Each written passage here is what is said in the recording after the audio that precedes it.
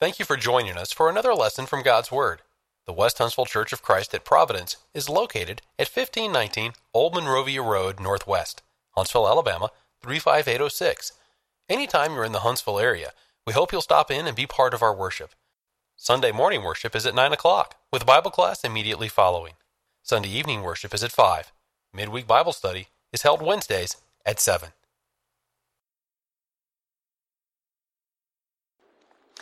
If you would like to follow in the Bible, turn to 1 Kings chapter 20. 1 Kings chapter 20. I'm going to go back to what we might consider what we would usually think of when we're talking about forgotten characters of the Bible. I'm going to talk about one and maybe two, depending on how the time goes, that maybe are unfamiliar to you, or you just don't remember about reading about this before. The one that we're going to be reading about is in 1 Kings chapter 20, beginning in verse 35.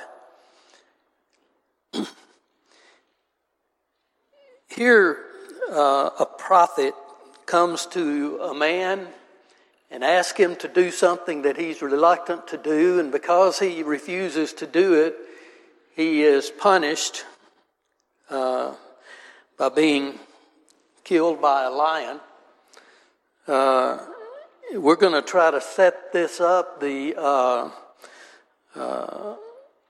situation surrounding this happening, and then maybe make a little bit of application to us, even though as I first started, I found it a little bit difficult to think, well, how does this apply to us? What does it have for us today?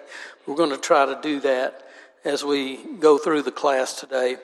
Let's read it first. 1 Kings chapter 20, beginning with verse 35.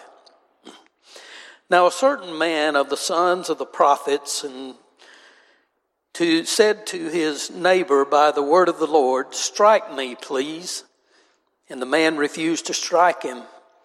Then he said to him, "Because you have not obeyed the voice of the Lord, surely as soon as you depart from me, a lion shall kill you." And as soon as he left him, a lion found him and killed him. And he found another man and said, "Strike me, please." So the man struck him, inflicting a wound. Then the prophet departed and waited for the king by the road, and disguised himself with a bandage over his eyes. Now as the king passed by, he cried out to the king and said, "Your servant went out into the midst of the battle, and there a man came over and brought a man to me and said, 'Guard this man. If by any means he is missing, your life shall be for his life, or else you shall pay a talent of silver.' While your servant was busy here and there, he was gone. Then the king of Israel said to him, 'So shall your judgment be. You yourself have decided it.' And he hastened to take the bandage away from his eyes, and the king of Israel recognized him as one of the prophets. Then he said to him, 'Thus says the Lord, because you have let slip out of your hand a man whom I appointed to utter destruction, therefore your life shall go for his life, and your people for his people.' So the king of Israel went to his house sullen and displeased, and came to Samaria." Oftentimes the prophets did things that were a way of illustrating something that God wanted someone they were going to prophesy to know. And this appears to be somewhat along the line of doing that. So we're going to set up what's happening here, what the situation is that's surrounding this request that this prophet made of these two men to strike him. And he was not talking about just slapping him. He was talking about, as we read, he wanted the man to hit him so hard with his fist that it would inflict a wound that would cause him to have to bandage his face and his head because of this wound. The situation is that of Ahab. Ahab is the king that is here being talked about. And it's interesting to note that the timing of this is after Elijah has had the showdown with the prophets of Baal, and Jezebel has threatened to kill Elijah, and he's gone to hide and had to be in hiding. It's after he's already selected Elisha to come after him to be his replacement, if you will.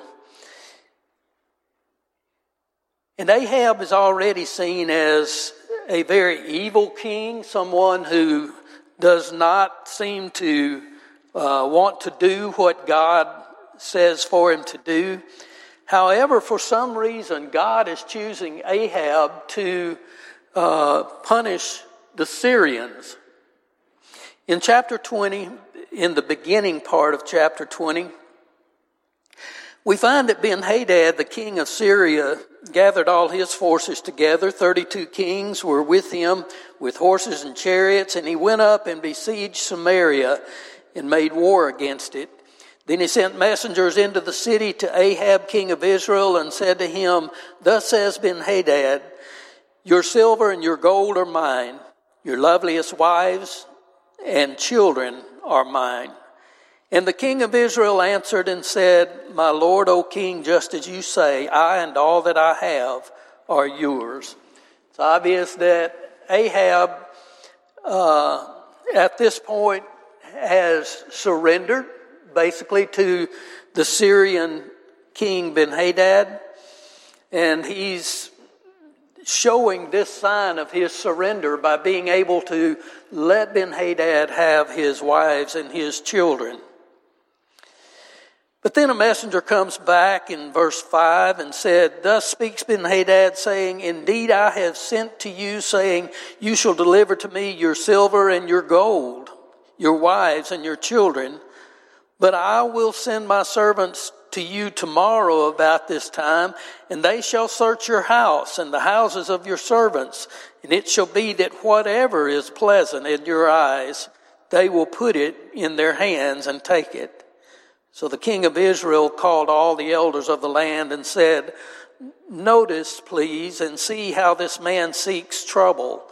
For he sent to me for my wives, my children, my silver, and my gold, and I did not deny him." And all the elders and all the people said to him, "Do not listen or consent." So it appears Ahab understands that Ben-Hadad is not just seeking for a sign of submission to him, but he's also seeking to come in and basically just totally deplete the land, totally deplete Ahab's palace of all that is good in it. It appears that he's going to make him a slave. So the elders of Israel decide that, no, we don't need to do this. We need to stand against Ben-Hadad. Verse 9, therefore he said, verse 9. Therefore he said to the messengers of Ben-Hadad, "Tell my lord the king, all that you sent for to your servant the first time I will do, but this thing I cannot do." And the messengers departed and brought back word to him. Then Ben-Hadad sent to him and said, "The gods do so to me, and more also, if enough dust is left of Samaria for a handful for each of the people who follow me." So the king of Israel answered and said, "Tell him, let not the one who puts on his armor boast like the one who takes it off." And it happened when Ben-Hadad heard this message, as he and the kings were drinking at the command post, that he said to his servants, "Get ready." And they got ready to attack the city. Suddenly a prophet approached Ahab, king of Israel, saying, "Thus says the Lord, have you seen all this great multitude? Behold, I will deliver it into your hand today, and you shall know that I am the Lord." So Ahab said, "By whom?" And he said, "Thus says the Lord, by the young leaders of the provinces." Then he said, "Who will set the battle in order?" And he answered, "You." Then he mustered the young leaders of the provinces, and there were 232. And after them he mustered all the people, all the children of Israel, 7,000. So they went out at noon. Meanwhile, Ben-Hadad and the 32 kings helping him were getting drunk at the command post. The young leaders of the provinces went out first, and Ben-Hadad sent out a patrol, and they told him, saying, "Men are coming out of Samaria." So he said, "If they have come out for peace, take them alive, and if they have come out for war, take them alive." Then these young leaders of the provinces went out of the city with the army which followed them, and each one killed his man.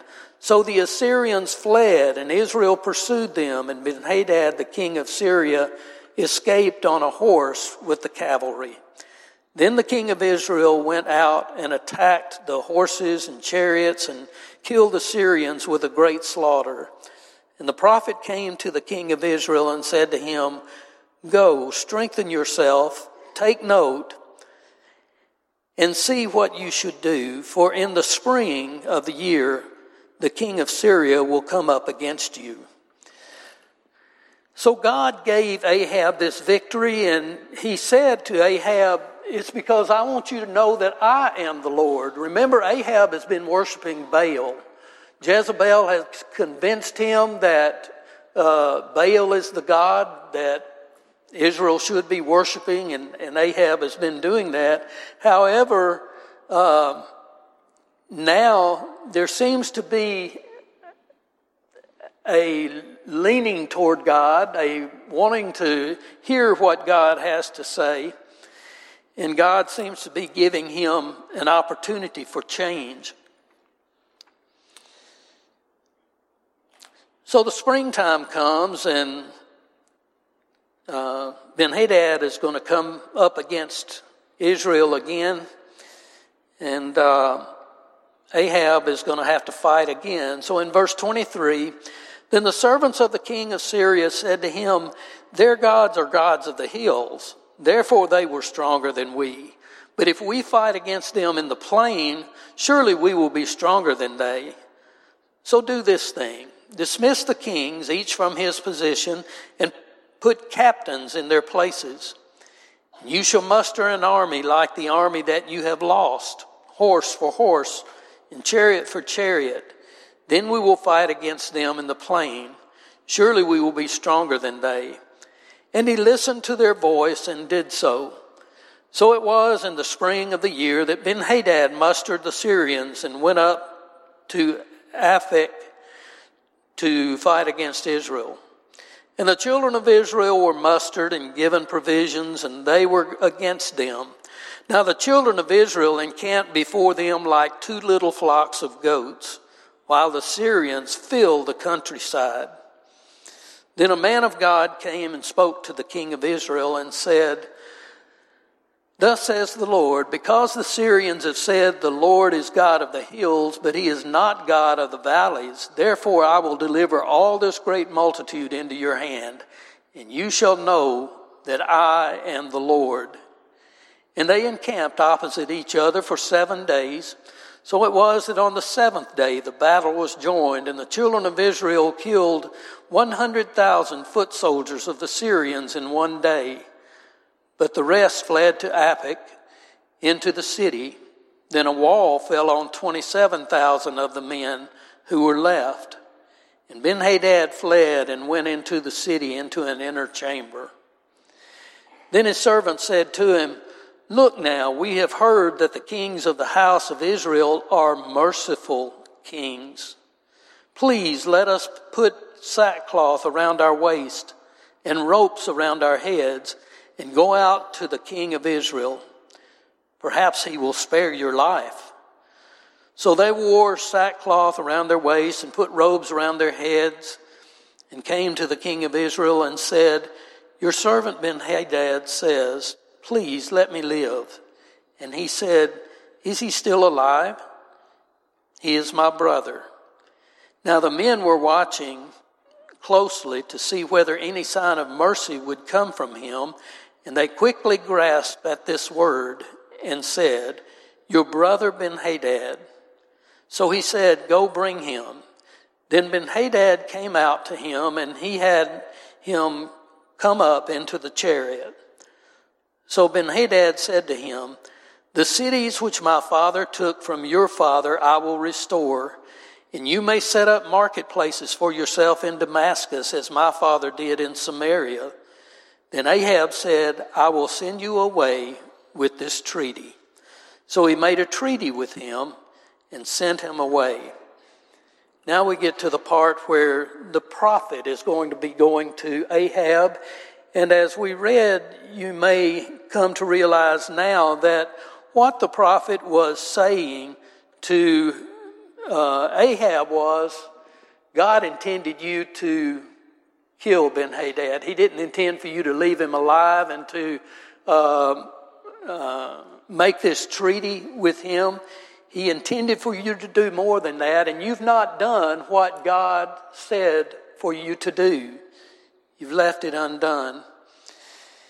And the parable, if you will, that the prophet tells Ahab goes along with allowing him to see and understand this. Now to the part of the man striking him. I still don't fully understand why he had to have the man strike him. If it was the appearance that he had to have before Ahab, or if it was the need for wearing this cloth over his face. I'm sure that Ahab had people who would check those who wanted to come before him to talk to him. And for the prophet to be disguised, which he was disguised until he took the cloth off of his face. Ahab didn't know him, but as soon as he took the cloth off his face, Ahab recognized him and knew who he was. So it's probably a situation where he had to be disguised or covered as he went before Ahab, and this provided the reason for him to do that. So he asked someone to strike him in such a way that it would inflict a wound that would allow him to be covered as he went before Ahab.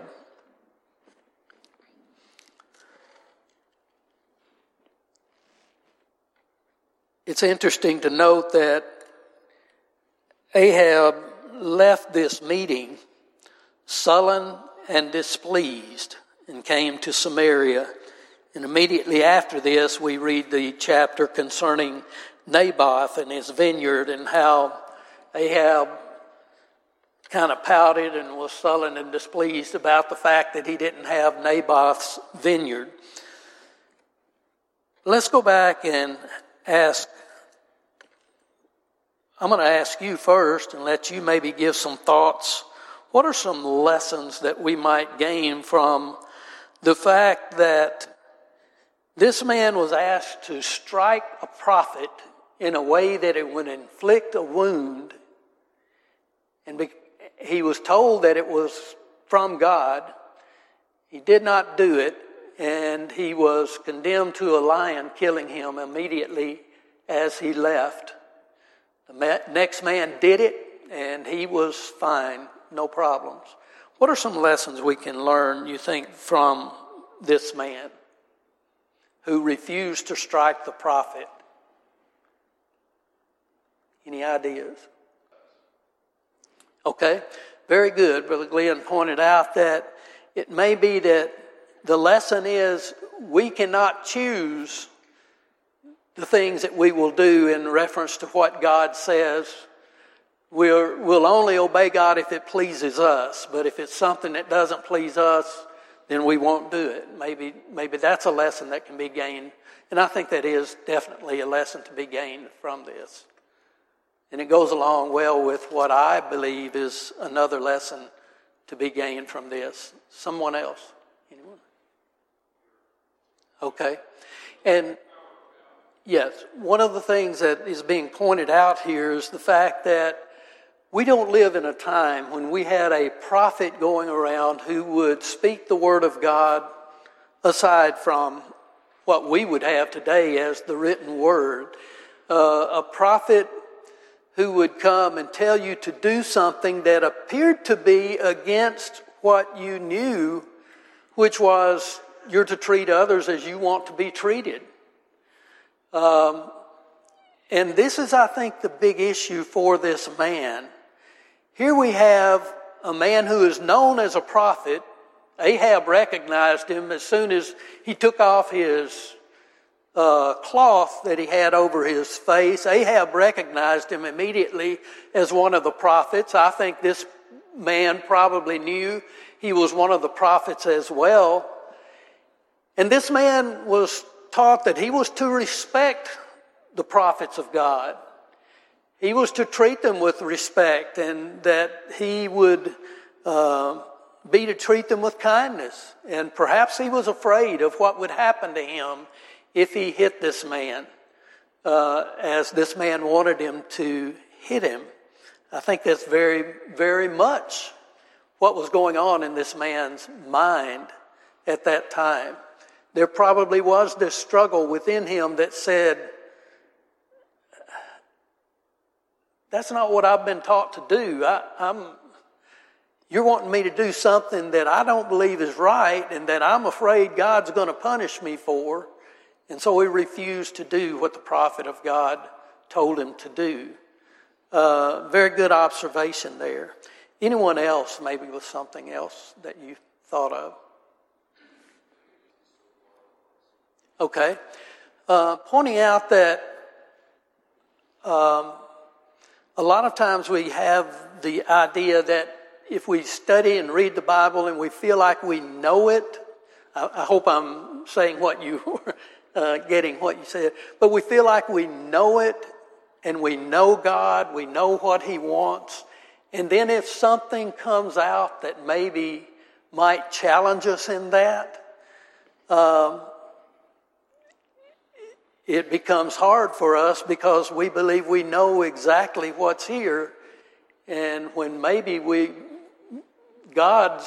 there may be some things that God has shown that we've not grasped yet and not been able to understand fully in understanding God. I hope that's pretty much. I had a little bit of trouble hearing there. I'm going to go ahead and point out some things that I think application we might make in our lives today. And this is the fact that with the Christian faith, we're told not to strike people. We're told if a man smites you on the right cheek, turn to him the other also. And we're not about physically attacking someone or hitting someone. But we are about spiritual things. And a great challenge for us oftentimes is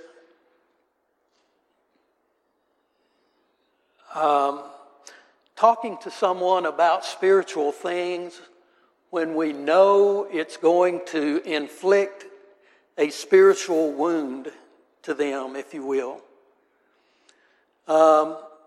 We are about spiritual things in the fact that God calls us to enact disfellowshipping. If a Christian brother or sister refuses to repent of something that they've gotten caught up in and they refuse to change and turn away from it, God calls us to lovingly try to turn them, but if they won't, then we've got to enact some spiritual punishment, if you will, in that way.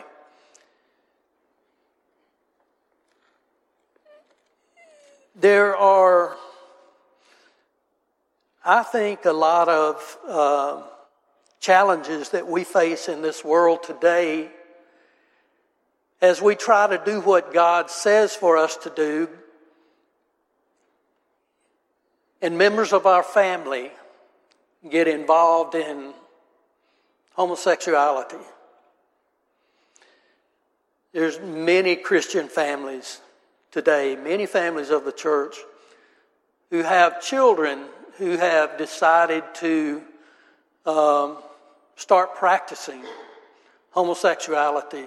Some of them even with going to the point of saying, I want to marry this lady that I've got this relationship with. And are you gonna accept her? When we have family get-togethers, are you going to allow us to get together with the family? And are you going to kick us out?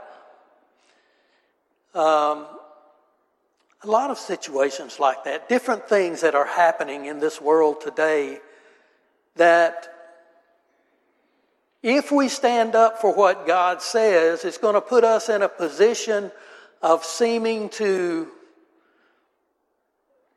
go against our nature. Because our nature is, I don't want to hurt you. I don't want to inflict pain on you. But if we stand for what God says, it's going to mean inflicting pain on somebody that we love. Somebody that we don't want to ostracize or to put apart from us.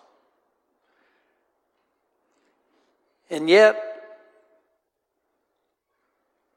if we're going to obey God, in many instances, we're going to have to strike someone spiritually. If somebody else obeys God, they may have to strike me spiritually.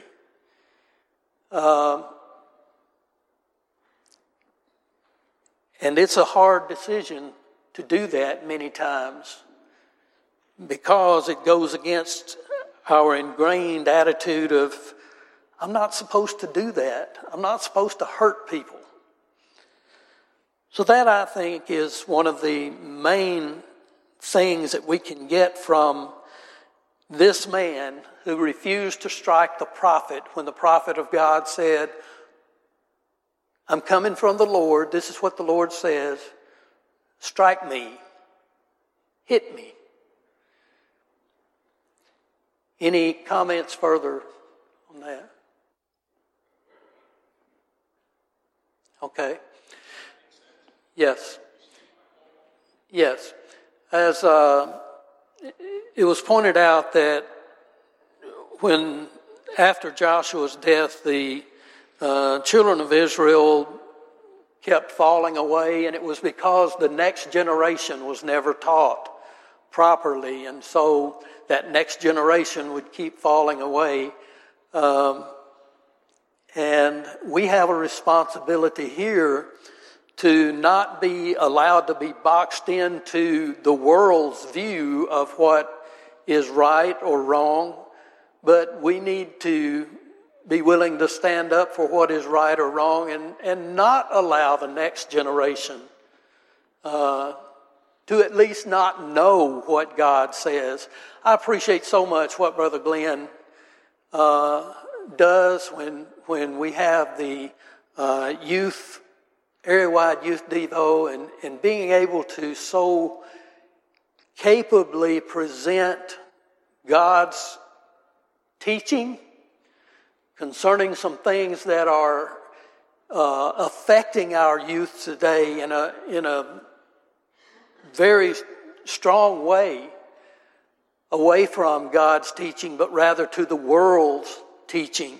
And he's able to present in such a capable way and so plainly what God says about things like abortion, homosexuality, those kinds of things.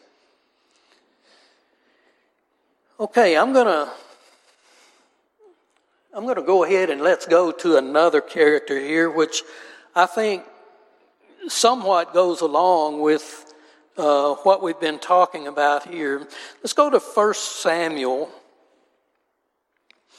1 Samuel, the chapter 31.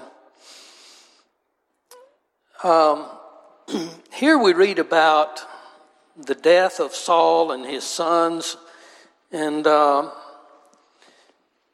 this will be familiar to you, but one that we don't talk about a lot. We're going to go into actually 2 Samuel chapter 1 and looking at the person that we want to look at, but part of it is here in 1 Samuel 31 as well. 1 Samuel 31, I'm sorry. Now the Philistines fought against Israel, and the men of Israel fled from before the Philistines and fell slain on Mount Gilboa. Then the Philistines followed hard after Saul and his sons. And the Philistines killed Jonathan, Abinadab, and Malchishua, Saul's sons. The battle became fierce against Saul. The archers hit him, and he was severely wounded by the archers. Then Saul said to his armor-bearer, "Draw your sword and thrust me through with it, lest these uncircumcised men come and thrust me through and abuse me." But his armor-bearer would not, for he was greatly afraid. Therefore Saul took a sword and fell on it. And when his armor-bearer saw that Saul was dead, he also fell on his sword and died with him. So Saul, his 3 sons, his armor-bearer, and all his men died together that same day. I'll just stop right there. Here we have the armor-bearer of Saul, who sees him being shot with arrows, who sees him about ready to die, and Saul asks him, "Please kill me. I don't want these Philistines to come and get me and me still be alive, and they're going to torture me and abuse me. Please go ahead and kill me and get this over with so that those things won't happen." But this armor bearer refused to do it. He just couldn't do it. And so Saul falls on the sword himself, basically killing himself, but the armor bearer then does the same and kills himself. Falls on the sword and kills himself. Of course, there is the question of suicide associated with this one. There's the question of murder, and there's the question of suicide. Right, wrong, a lot we could get into there. But this man, the armor bearer, I think understood that Saul was not talking from God when he asked him to kill him. It was not God's will that he do that, but it was Saul's will that he do that. And he just could not carry this out on Saul, whom he loved and strove to protect so much. But let's go into 2 Samuel chapter 1, and I think it answers some of the questions that we might have associated with the armor bearer. Now it came to pass after the death of Saul, when David had returned from the slaughter of the Amalekites, and David had stayed 2 days in Ziklag.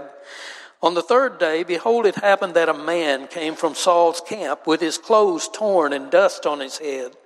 So it was, when he came to David, that he fell to the ground and prostrated himself. And David said to him, "Where have you come from?" So he said to him, "I have escaped from the camp of Israel." Then David said to him, "How did the matter go? Please tell me." And he answered, "The people have fled from the battle. Many of the people are fallen and dead, and Saul and Jonathan his son are dead also." So David said to the young man who told him, "How do you know that Saul and Jonathan his son are dead?" Then the young man who told him said, "As I happened by chance to be on Mount Gilboa, there was Saul leaning on his spear, and indeed the chariots and horsemen followed hard after him. Now when he looked behind him, he saw me and called to me, and I answered, Here am I. And he said to me, Who are you? So I answered him, I am an Amalekite. He said to me again, Please stand over me and kill me, for anguish has come upon me, but my life still remains in me. So I stood over him and killed him, because I was sure that he could not live after he had fallen. And I took the crown that was on his head and the bracelet that was on his arm, and have brought them here to my Lord. Therefore David took hold of his clothes, and his own clothes, and tore them, and so did all the men who were with him. And they mourned and wept and fasted until evening for Saul and for Jonathan his son, for the people of the Lord and for the house of Israel, because they had fallen by the sword. Then David said to the young man who told him, Where are you from? And he answered, I am the son of an alien, an Amalekite. So David said to him, How was it you were not afraid to put forth your hand to destroy the Lord's anointed? Then David called one of the young men and said, Go near and execute him. And he struck him so that he died. So David said to him, Your blood is on your own head, for your own mouth has testified against you, saying, I have killed the Lord's anointed. We don't get here necessarily an indication that this is what God wanted David to do. But throughout David's life, we did see that David had many opportunities to kill Saul, but he refused to do it, even when Saul was seeking to kill him. That was how much he respected the king, the office of the king, the Lord's anointed. And here we have a man who I think you would think was doing something good, something that was loving in getting Saul out of his misery. Here he's been shot, he's fallen on his sword trying to kill himself, but he's still living. He's just waiting to die. And this man heeds Saul's plea to kill him. And because he heeds that plea to kill him, David kills this man.